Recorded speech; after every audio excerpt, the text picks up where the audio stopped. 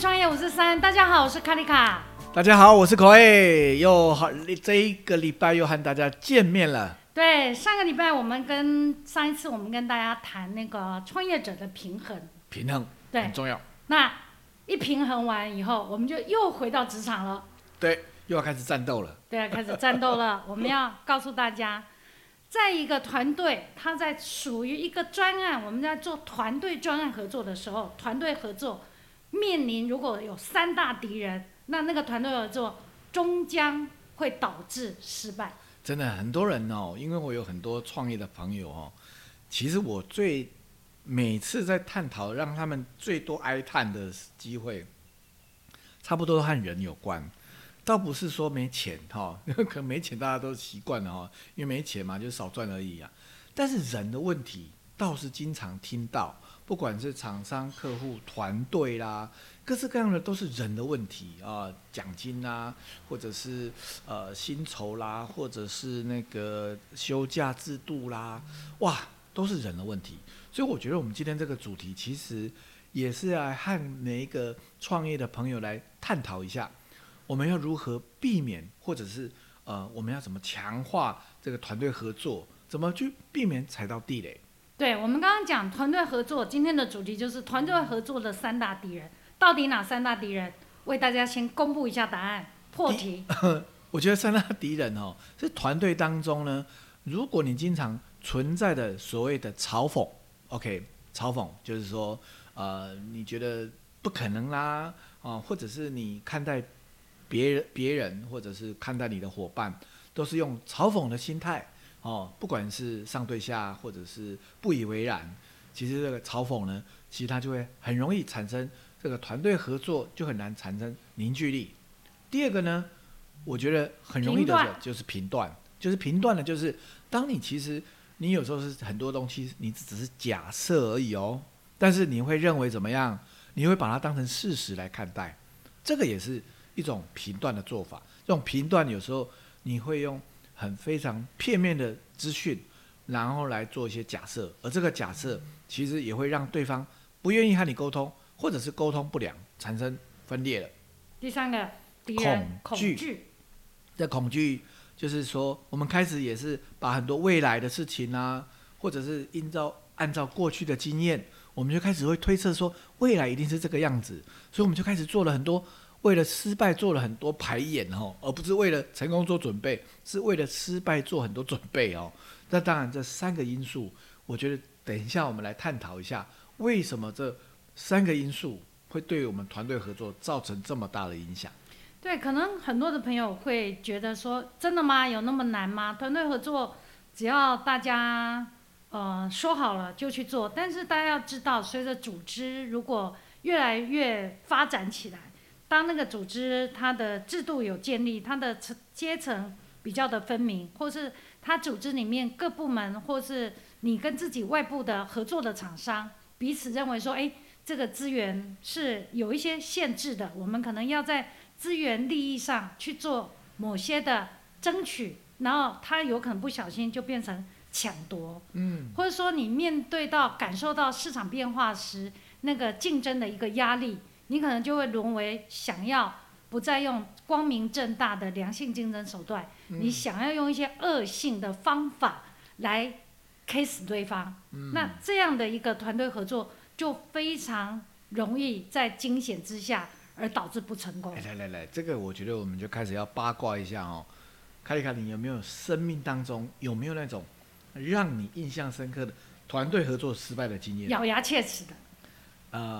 这个咬牙切齿之外，还痛彻心扉的。痛彻心扉，捶心顿胸，不是这样吗？像黑金刚那样。好，原则上应该可能用这样的形容词，大家可能想，男生可能以前当兵，好像当兵，你们以前当2年军队里面是不是容易讲？军队，我们不要批评国军很辛苦。国军很辛苦，但是我觉得那个结构尤其是老兵和新兵，当时我们还有一人老兵和新兵，你看那么早时代，30年前的时代就是老兵和新兵，他在资源有限的状况下，基本上当每一个人都想要自我保护的状态下，其实他没有办法合作。每个人都想要自我保护啊，你保护我，我看到你在自我保护，我也想要自我保护啊。所以那个自我保护其实它是来自一个恐惧的心理。它是来自恐惧，他认为说，因为资源没有了，所以而且他也不认为说我和你合作会得到什么样的好处，所以呢，他最后的结果当然是我先安全嘛，然后我吃剩下的再交给你嘛。所以在某一方面，它就是一个竞争和对抗。当然你要谈到合作，当然是1+1，不要搞不好有一些还是负的嘞，搞不好变成1+1变成负向的，那就0.8乘0.8等于是0.64一样。但是如果说你可以是0.2乘上0.2，它就不一样了，就1.44咯。就是说，但是你可以应该是1.2乘以1.2，还是0.2乘以0.2？1.2乘上1.2啊，等于1.44啊。Okay, 就是它绝对是比你个人1.2还更好嘛。但是因为我们合作，我们没有那种认为我和你合作可以得到更大利益的想象，或者是这样的观念的时候，其实到后来每一个人都自我保护，就会限缩了，从1变成0.8。当然我0.8，你也0.8，最后大家就是自我保护。我们最后的结果就是开始产生分裂的状况，没有办法产生团队合作的重效。对，口味刚刚的这个提醒很重要。我们有一个好朋友啊，他是一个非常成功的有一个保险业非常成功的一个伙伴。对。那他经常在推广他生命的一个成功的名言，就是你的加我的等于更好的。对，这个很重要。我觉得这个你的加我的等于更好的，是1.01乘以1.01的概念。对。日积月累，它就是更好更好更好，而不是0.9乘以0.9的概念。这个对于很多创意人才最容易发生的问题，有时候你和创意部门或者是行销部门在沟通的时候，他们会进入一个矛盾，就是要不是当你提出一个意见或者是观点给他的时候，他会马上的反弹和对抗，就是说不是你的就是我的，就好像是只有2选1而已。其实在某一方面，如果我们把我们的界限打开来的时候，我的、你的加我的等于更好的，其实这样的观念，其实如果你身为一个创业者，你就要告诉伙伴，你的加我的等于更好的，而不是你的和我的，我们只能2个取一个。那这样的话就没有办法，只好你死我活。只好你死我活啊，要不就是嘲讽你啊，要不就是评断你啊，要不就是我们都不做嘛，就是两败俱伤。那对团队合作，最后的结果就是我们的能量就是越来越少，越来越少，没有办法产生扩大的效果。真的，这个我确实在职场有过血淋淋的例子。来说来听听，来跟大家分享。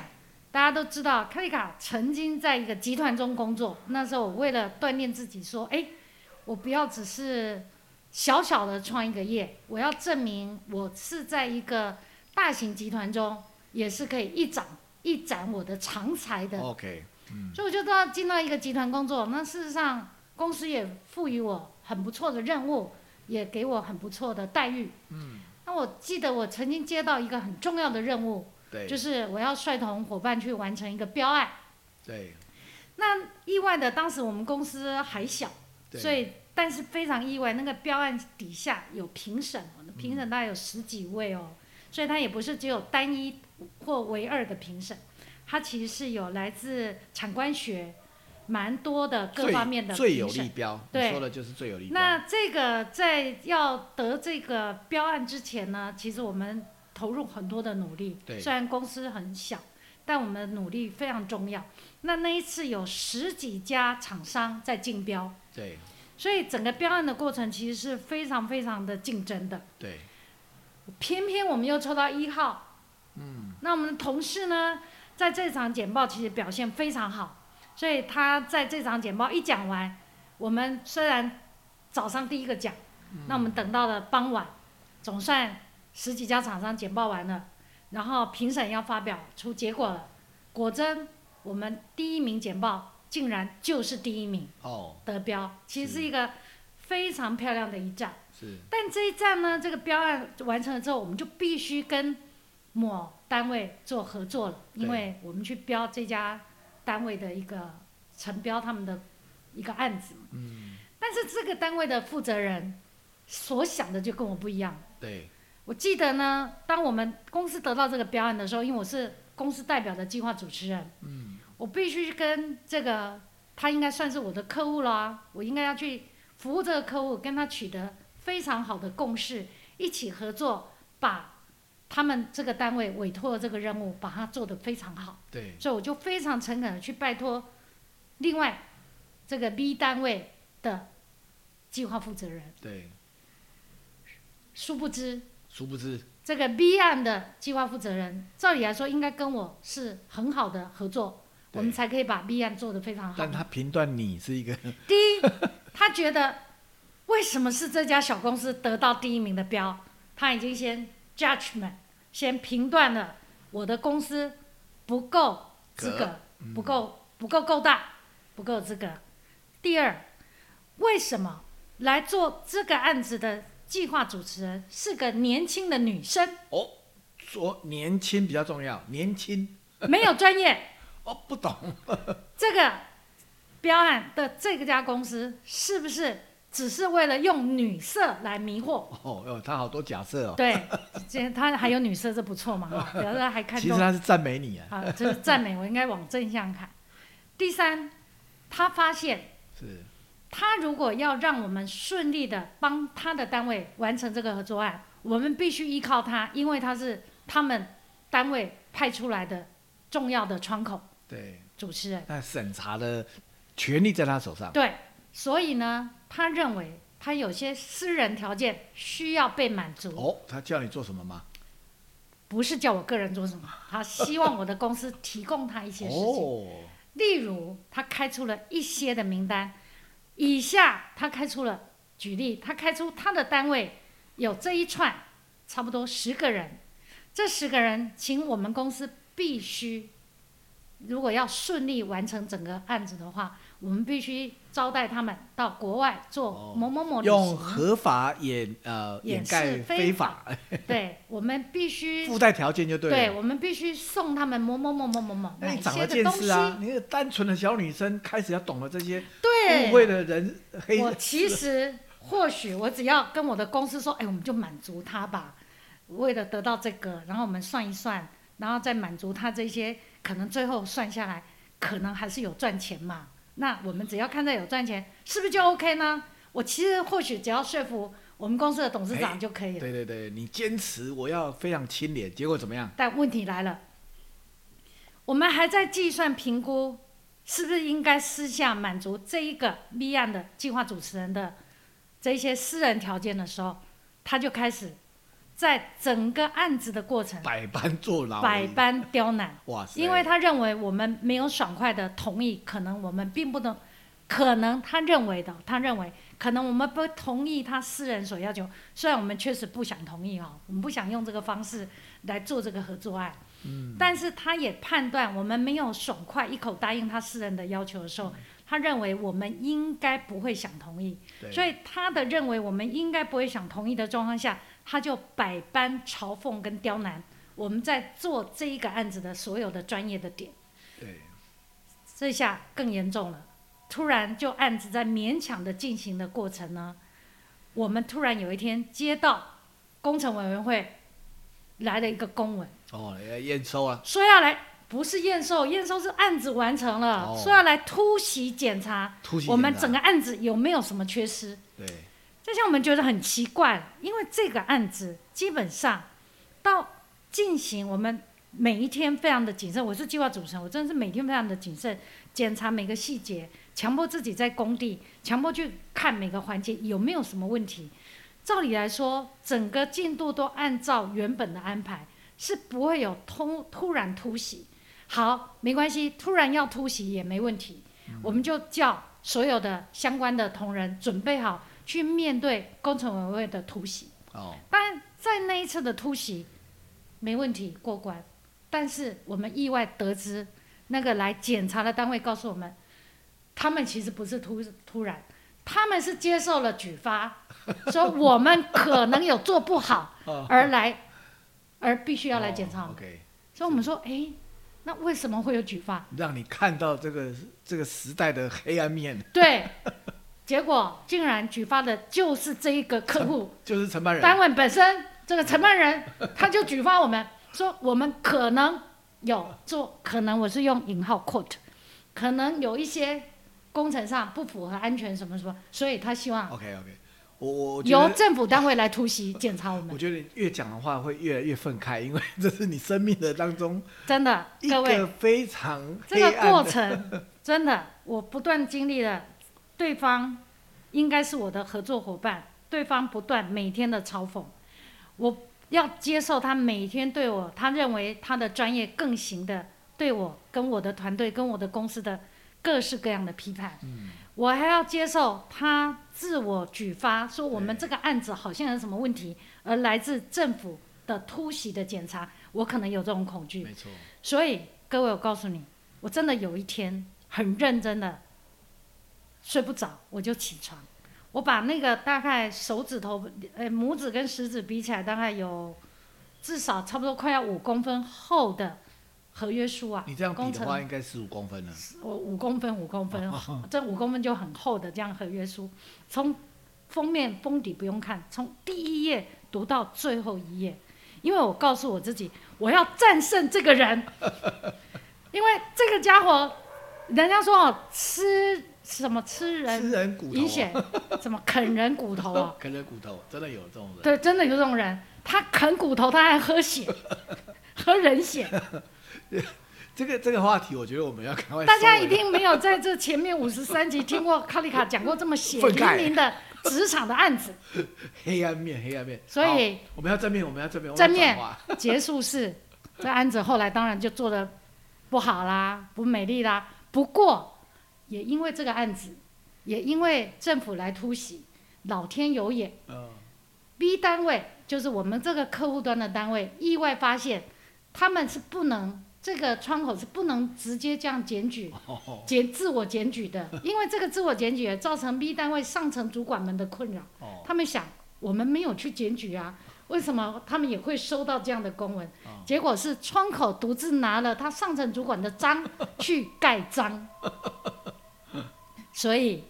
这还是老天有眼了。这个案子最后虽然没有让我们赚钱，但也没有赔钱，只是非常困难的。时间拖很长的收尾。对，那我们现在回到团队合作的3大敌人，我在这个案子中完全血淋淋面对。好，那真的回到每一个人，你开始也许有团队，其实团队2个人就可以算团队啦，对不对？3个人团队，甚至有些人是100人团队、1000人团队，所以我们怎么在企业当中，我们要怎么去塑造一个和谐？这和谐的话，难道？当然没有这么的对抗啦齁，就刚刚那个是真的是很极端，就说我们要如何促进一个团队的合作，我觉得这个主题变得非常重要了。如何促进呢？这个非常正面的角度，我们让Coai先来讲如何促进。刚刚讲团队要做3大敌人：嘲讽、评断、恐惧，所以。我们在面对如果是比较不熟的，如果说我是团队成员，但我跟他又没有来自同一个家庭背景，不是来自，甚至于不是来自同一个文化背景，是好，那我们如何不要有这3个敌人，而是促进彼此？我觉得有一个观点真的很值得大家反思，就是说，其实我们人都有一些会预设立场或者是假设。假设呢，我们看到一个员工，你的团队成员他今天没有出现。那如果你是一个老板，你第一个可能会冒出一个念头，就是说他在偷懒，或者是他在逃避 ，OK， 其实或者是他在生病 ，OK。如果你是一个经营者，你的想法其实已经决定了这个团队的他的状态了。所以我们应该怎么做呢？因为你的假设并不代表是真实。今天我在讲了，也许你是一个主管，你在面对你的伙伴的时候。其实有很多时候，我们都会用把假设当成真实来看，所以我们应该怎么做？我们看到一个现象的时候，我们反而要反问自己，就是这是真的吗？我觉得他在偷懒，你要马上说这是真的吗？你质疑自己啊，因为你在嘲讽别人，就说这好笨哦，这是真的吗？说你开始会评断他，这个怎么那么差劲，学习力好差哦。怎么都讲不懂，这是真的吗？你要去质疑你是身为一个主管，你要开始质疑和反思，回到源头来看，你不要把你的假设当成论点，因为这样的话，你就否认了一个人的可能性。所以我可不可以这样理解？事实上，当你很想对你的团队里，不管这个团队是你内部团队还是你外部的合作单位的团队，当你很想有个 comment 对这个团队的任何一个成员的时候，它可能是一种嘲讽，可能是一种评断，或可能是来自一种恐惧。但在这时候，你先止住你的嘴巴，先内在你的念头中先去翻转。我要讲的这个观点，这是真的吗？因为这个观点有可能是一个嘲讽观点，也有可能是一个评论的观点，也有可能是来自你自己内心恐惧的一个观点，是这样吗？其实这有点难呢，口味。所以平常怎么练会比较好？怎么简单的练呢？我觉得这个其实怎么练，就是说我们不要那么快下定论，应该是一个很重要，就是当你在团队合作，包括在团队沟通的时候，如果我们很容易对一件事情，它的成果不好，或者是它的现象不好，马上就下一个定论。那么其实对于投入的人而言，他其实在某方面他觉得没有空间，或者是被论断了。那其实他被论断的时候，好吧，你这样说了，那我就不努力了吧。OK， 那就是你最不想看到的。所以，最好的方法是，当我不去论断的时候，但我相信，你身为是一个主管或者是一个创业者，你还是必须要很诚恳的去面对沟通。这是你的能力不够的问题，还是工具的问题，还是你遭遇到怎样的困难，还是不断的提醒说，我们的目标是创造更好的结果，而不是去证实谁是对的，跳开那个对和错的对立角度。那其实我相信这样的结果，其实团队合作就比较容易朝向是和谐的。OK， 所以不要下定论是一个很好的提醒。等等，我还有一个问题，好，我要问一下口味。但我也记得有一个，其实我有认识一个朋友，他们的团队表现得非常好。他们在表现很好的时候有几个原则，第一个原则叫做有话直说。那有话直说跟不要下定论又如何去拿捏？我觉得有话直说，它的背后还是用尊重的角度。我觉得尊重他有话直说，不代表说我觉得你不努力。这个是看起来你很直说，你的直其实是带像一把剑一样。但是我觉得我们有话直说，就是我们把事实摊开来，但是我没有我的假设，就是说我愿意来面对我们现在的状况。这个责任不只是你，也是我们共同去创造出来的。我相信有话直说，是我们共同来面对我们现在所遭遇的情况，但是不代表说，我说话就是这么直，我可以伤害你，你是怎么那么你到底是什么意思啊？你为什么这样子？就是说，我相信他背后还是尊重为主，因为不管我们的在工作职场上，每一个人有不同的职务，但是在人性上，我们还是我们要以尊重为本。就是我想，当然这样的说法有点唱高调了，你的看法呢？我反而认为很好，但是这个需要不断的提醒，就是说，我们今天的这一集在跟大家谈一个很重要的一个重点，就是团队合作会面临的三大敌人，就是嘲讽、评断跟恐惧。那刚刚在我分享的例子中，其实大家那是我实际亲身在职场遇过的例子，大家真的可以在里面去感受到非常困难。对，在那样的状况中，其实是真的很难有一个好的一个合作案的。没错。但是如果我们说平常是怎么去练习这样的事情，我们用浅显一点的，就是说，你可能要不断的自我提醒，我凡事不要那么快下定论，保留一点空间，带着一些空间来看一个事情的过程，以及重要是看那个事情的结果，不要一下子就去论定它，把它收起来或把它放入棺材中，所以不要立刻下定论。第二个，确实因为现在大家都非常的忙碌，尤其是科技时代，确实有时候团队也无法有太多的沟通的时间，因为沟通时间是一个重要的成本，所以团队要面临这么多的压力。例如说像巴莫，它有一部分在发展电商，电商的节奏是很快的，所以团队沟通会希望更是有话直说，不要拐弯抹角。但这个有话直说，真的要提醒自己，必须带着尊重。对，所以一旦你去尊重，你就比较不是说我是谁，你必须听我的，而是我用尊重的角度，有话直接切对事而不对人的重点。我认为这样的话确实可以让团队之间产生真诚的沟通，而要做的案子也比较容易成功。其实我现在回想起来，以前和我分享过你遭遇的那个黑暗事件哦，其实我真的这样回想起来，就是当时的那个主办者哦，他其实做了一个假设，就是第一个，厂商是不努力的，对，厂商会偷懒，会偷工减料。第二个呢，厂商是赚钱的，一定有藏了很多利益。当然他有这样的评断和认定的时候，他就想办法去挖你啊。其实他不管你有没有赚钱，他就是想办法挖你的，把你挖到你受不了为止，甚至他去举发，自我举发，自我举发，然后让你产生压力，然后你吐出来，就是说，其实这样也是蛮可悲的，因为对你而言，你只会和他合作一次而已，而且你不可能和他一直合作下去，而且一辈子记住这个敌人。而且呢，他一辈子当他需要你的时候，你不可能再帮助他了。对，所以我相信对他而言，他的周围应该很难形成一个很好的团队。是的，这也是他的宿命啊。对，OK， 这一集真的非常的珍贵哈，希望大家有做下一点笔记哈，就是千万不要让自己，不管是内部的团队或跟外部合作的团队，请大家记得不要急于下定论，因为避免嘲讽、评断跟恐惧的发生哈。那也希望大家在团队沟通的时候的有话直说，但务必要带着尊重。好，我们最后呢还是要感谢一下我们现在目前的赞助厂商硕泽国际。对，硕泽国际商务中心，所以大家有关于商办的一些事情都可以找硕泽来做一个讨论。那也希望大家在听完这一集，你有特别的分享，或是你有像我一样很想跟大家讲的故事，请在底下留言给我们。对，如果你还有什么东西想要赞助我们，非常乐意哈。然后也请你大家分享给更多朋友，让很多人我们创业的时候呢，在这个一路上是带着充满无比的能量前进。对，头洗下去创业543，我是Coai，我是Kalika，我们下期见，拜拜，拜拜。